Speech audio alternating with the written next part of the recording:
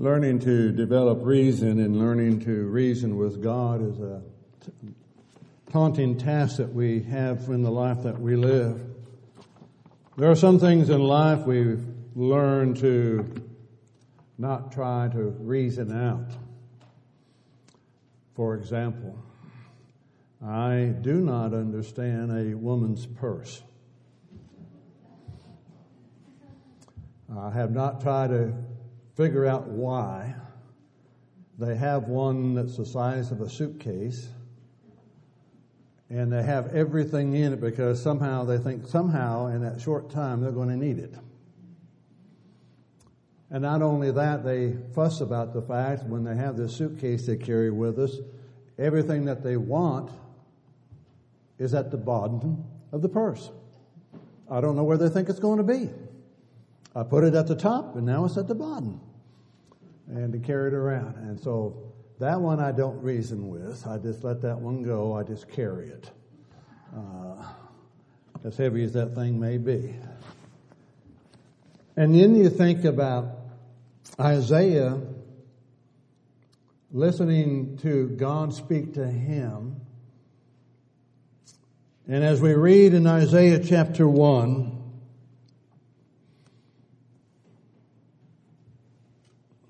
verse 16 and following, he says, "Wash yourselves, make yourselves clean. Put away evil of your doings from before my eyes. Cease to do evil, learn to do good. Seek justice, rebuke the oppressor, defend the fatherless, plead for the widows." And then it's in 18. "Come now, and let us reason together, says the Lord. Though your sins are like scarlet, they shall be as white as snow. Though they are like red like crimson, they shall be as wool. If you are willing and obedient, you shall eat the good of the land. But if you refuse and rebel, you shall be devoured by the sword. For the mouth of the Lord has spoken." An invitation from God to come and to reason together. If you are going to reason with God, you had better be prepared and understand the task that lies before you. He is the one that already knows the answers. He is the one that knows the way that is right.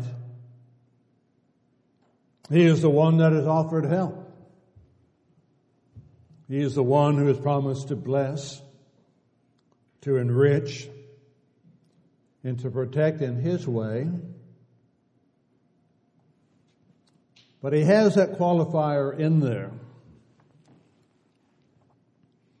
If you are willing and obedient, are you willing to listen to God? And are you willing to be obedient to Him? We want to attach qualifiers to that. I do not mind obeying Him as long as I see a value or benefit directly to me. But to trust Him in diverse situations and circumstances seems to be another situation.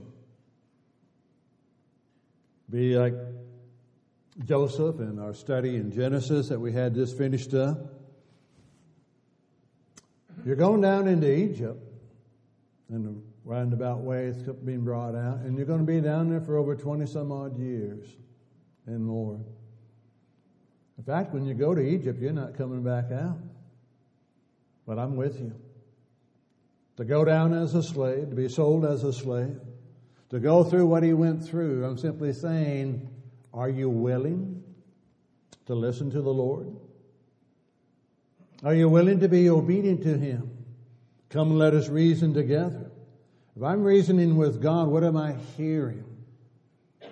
Am I hearing that the Creator of the universe, for us, through the Word that He's left us, is saying, listen, I love you. I know you. I've made you. If you're willing to trust me, I'll show you a life that can be lived without regret.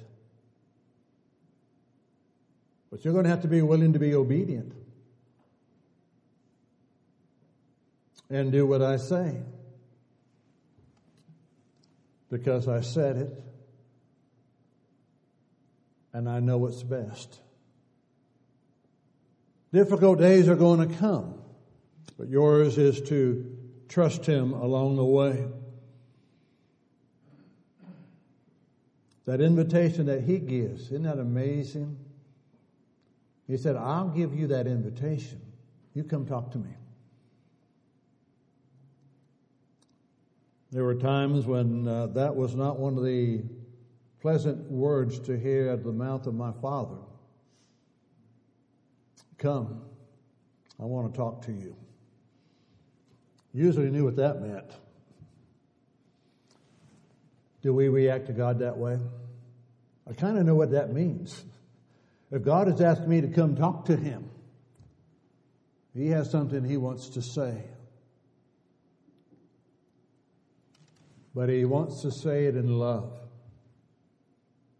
He wants to say it in what is best.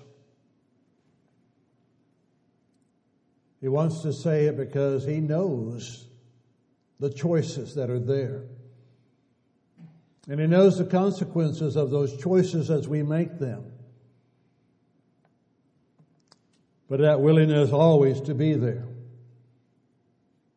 You're going to stray. It's amazing again as the people are ready to enter into the land of Canaan. And you read the end of the last of Joshua as he talks to the people. Make a choice of whom you're going to serve. Serve the Lord or serve the gods. You make a choice. And people says, we will serve the Lord. Now, as you read down through there, you need to listen very carefully to their statement and Joshua's statement. We will serve the Lord and be faithful to Him. That's our response initially, is it not? I know who God is. I've heard enough about Him from different sources and from the Scriptures to know that He sent His Son to die for me, and through His blood I can have remission of sins. Yes, I'll come. I'll serve the Lord. But Joshua goes on to tell them, you cannot serve the Lord. And they said, oh yes we can. He said, no, you need to understand the Lord. You need to understand what is being committed to. And they said, well, do that. And then Joshua tells the people, you've made the statement. You're going to have to live by it. You need to understand what you've agreed to. You agreed to be faithful to God above all else. You're not going to do that. And you're going to suffer some consequences. And you need to understand why you're suffering those consequences. Israel never did understand fully why they suffered those consequences. Joshua told them why. Because you will not remain faithful to me. Harsh statement. Led out of the land, led for 40 years in the wilderness. Been victorious.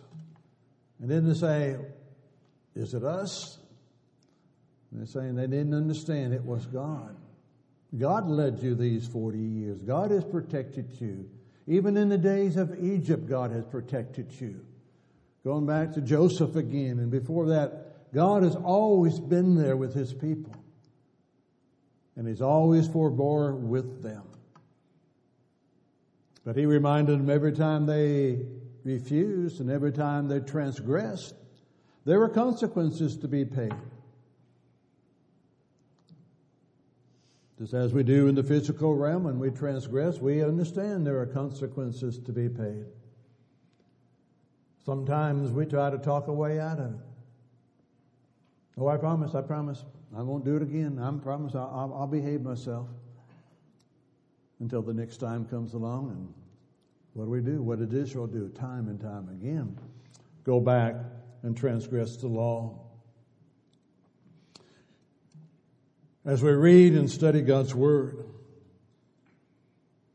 we find that the Lord is constantly calling and inviting mankind to come to Him. Come unto me, all ye that labor and are heavy laden, and I will give you rest. Come and learn of me, for I am meek and I am lowly in heart, and there you shall find rest for your souls. Now Matthew 11:28 and 29. Come unto me, all ye that labor, and I'll give you rest. Do we lay our burdens upon Him? Or do we take them back at the end of our prayers? I've taken it before the Lord, I've laid it before the Lord, and when I closed the prayers, I picked up my burdens and I carried them with me again. Did I not leave them there? I know He cares. And I have a record of His care, and that's one thing that I don't know that has perplexed man down from the beginning. How can God continually forgive and restore and not hold those sins against us when we do it over and over and over and over again? So again to Isaiah. Come on, let us reason together. You take time to think about who you're talking with. You take time to consider what the one you're talking with, what he has done. Not only what he has done, what he is doing. And not only what is he doing, but what shall he do in the future. You're going to reason with this being who is pure in all aspects, who never makes a mistake, who always keeps His word, and you're going to reason with Him about your life. Come, let us reason together. Let us stop and think who we are, what we've done. Why have we suffered a lot of things that we've suffered? A lot of it as individuals is because of individual transgressions and individual sins. A lot of it is because of a society that we live in that is transgressing God's law. And then we wonder why things happen the way that they do. How come He didn't protect us? How come He let us go down the tube, so to say? Let us reason together. Let us think about it. What it is of what God is wanting us to do within our lives. He offers that voice of wisdom, and He has that call for sinners and the backsliders to repent and to come to Him. Paul in Romans 12 and verse 1 says, present your bodies, present your life, your whole being, present your bodies as a living sacrifice, holy and acceptable unto the Lord, which is your reasonable service. In light of what God has done, what you give to Him in that living sacrifice is only reasonable in light of what He has done for us. Again, the contrast between the Old Testament sacrifices and this New Testament sacrifices. Old Testament, they killed the animals. They killed an innocent animal. His blood, excuse me, His blood was shed upon a cross, on the sacrifice, on the altar. That done no wrong. Had no connection with the one who done the transgression. But because of who he was, the animal, he lost his life. And the new, you're the sacrifice. Present your bodies as a living sacrifice. That animal gave his whole life in that sacrifice. We're to give our whole life in our sacrifice, except it's a living sacrifice. You're still living. But you've given the life over. You've sacrificed the individual life because of what you've done against God to receive what God wants to do with you. And to know that that's part of this reasoning process. Why does He want to do that? Because He's created us in His image. And because it pleased Him. And you look at the end of Genesis 1, verse 31. Everything that God has made, and behold, it was very good.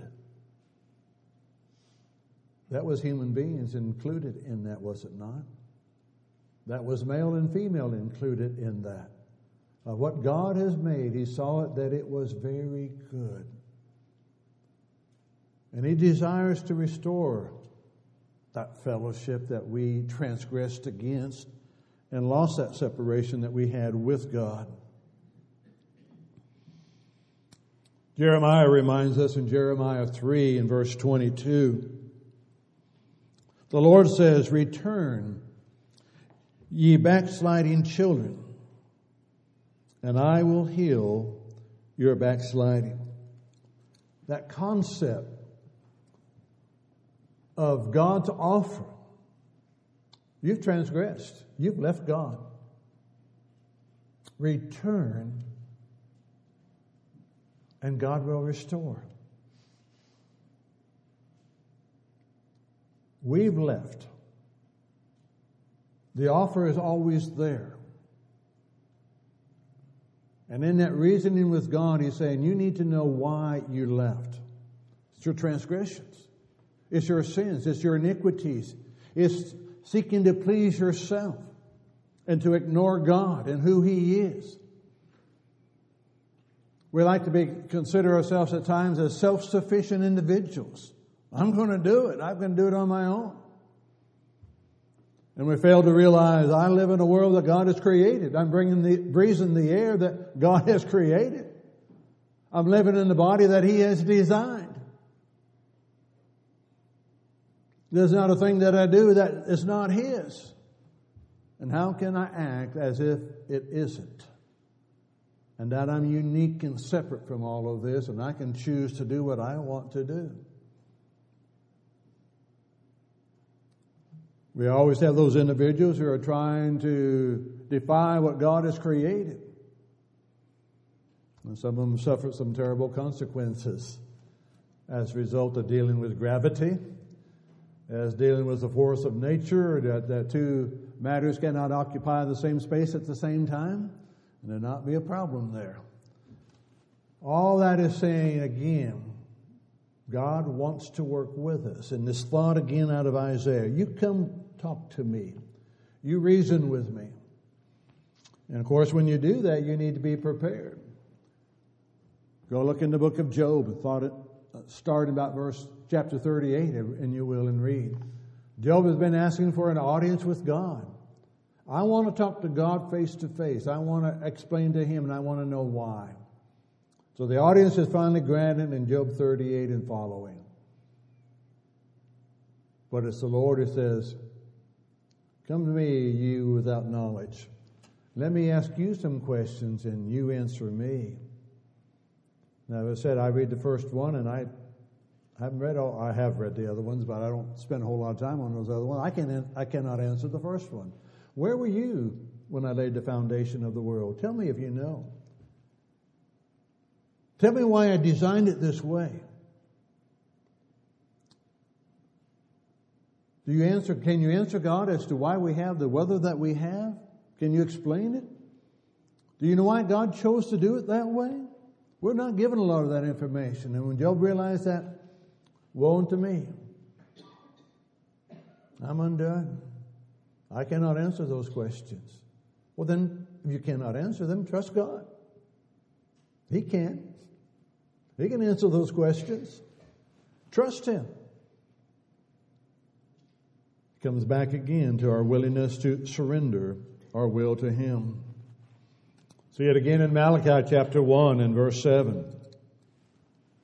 Malachi chapter 3, in verse 7. The Lord said, "Return unto me,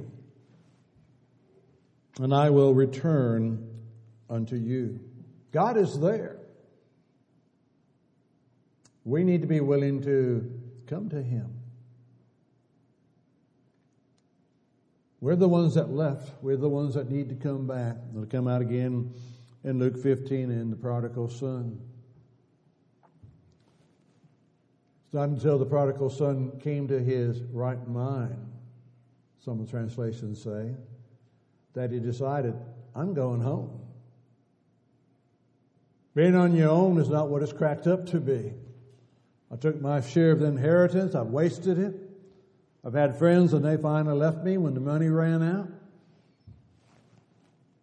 As a Jew, I'm doing a job that would be utterly despised by the Jews. I'm feeding pigs, whom they thought were very unclean. He said, I tell you what I'm going to do. I'm going home. I'll just be a servant, but I'm going home. At least I know in my Father's house, He cares for the servants. He provides for them. And I would just as soon go home and be a slave than to stay where I'm at. When he came to his right mind. And sometimes it takes the depths of despair. The utter rejection of what we've done on our own and the mess that we made out of things. But just that thought again from God's Word to say, you can come home.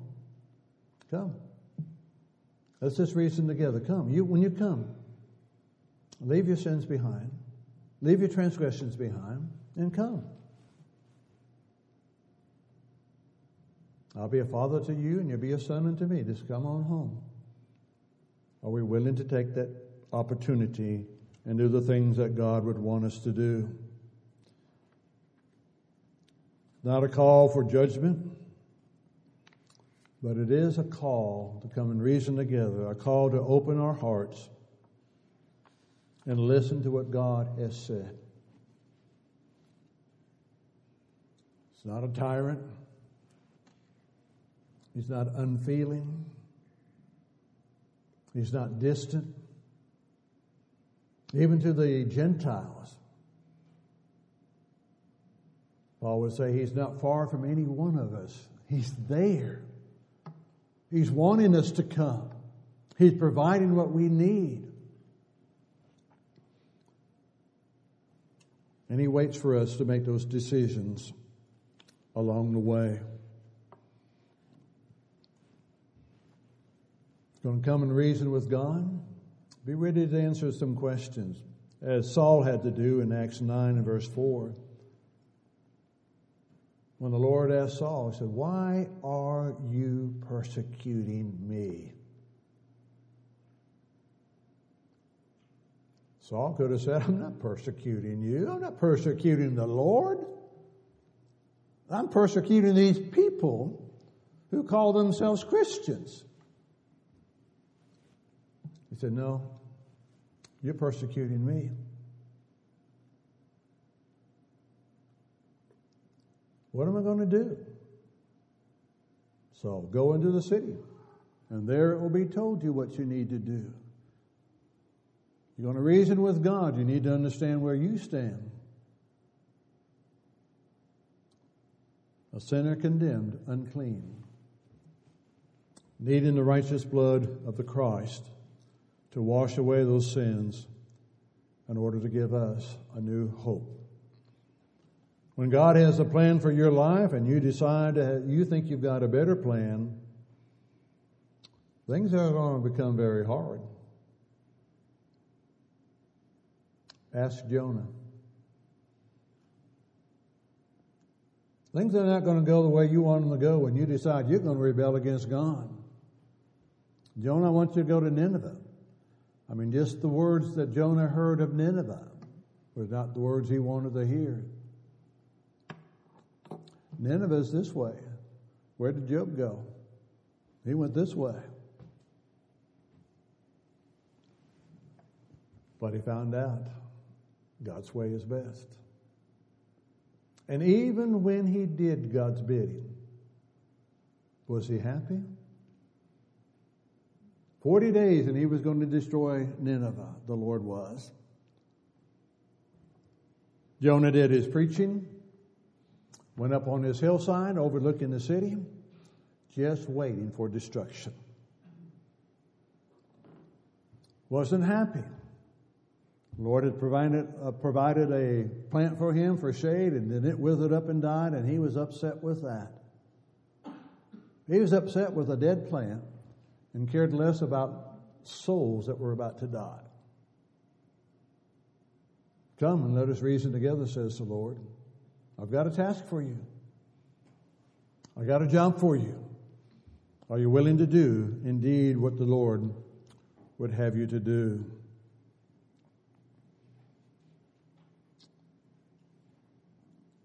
Listen to Abraham as he reasons with God about Sodom and Gomorrah. At least Abraham was reasoning towards the sparing of a city, if righteous souls could be found in that city. And again, in essence, I believe he was pleading for his family. That's where his family was, his nephew and his family. If you add them up from, as you read the text, there were 10. There were 10 righteous souls, or should have been 10 righteous souls in the city, and God would have spared it. But again, if you're going to reason with God, you need to listen to God.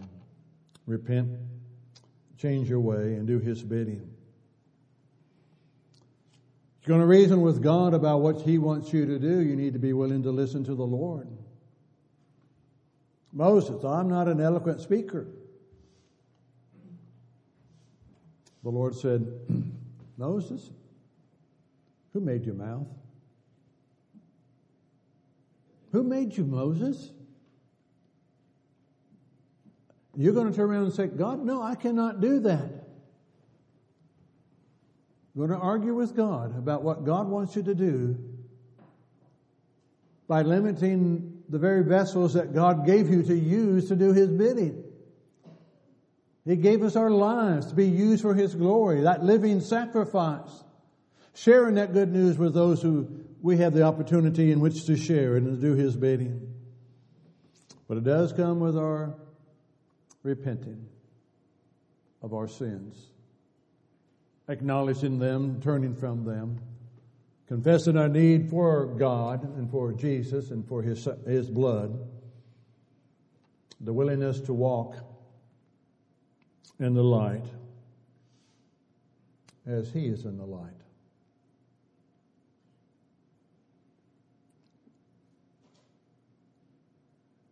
And this God whom we are going to reason with is a God who cares. He is a God who patiently waits. He's not going to force Himself upon you. He's not going to make you do what you ought to do. He's not going to drag you back if you wandered away. But He will let you know where you are. And He'll work with us. Thanks be to God for His love, His grace, His mercy, His long-suffering, and His patience. And thank God that He's willing and able to save our souls through that blood of Christ. Well, that again is an individual decision. We can plead with you, we can encourage you, we can rebuke you and challenge you. That's your decision, though. You need to read Isaiah 1:18 and following again. Come and let us reason together, says the Lord. You repent, and I'll forgive. You change, I renew. You serve. And there is a reward that is indeed out of this world. So as we look at our life, consider who we are, what we've been doing. Are we where we ought to be? Can you, as we sing the song, though your sins be as scarlet, they shall be as white as snow. And know how that takes place. All to Jesus I surrender all. As you look at your life, if it's not where it needs to be, if you need to make a change, if we could assist you, if we could help you in any way, then indeed we bid you to come as together we stand and sing.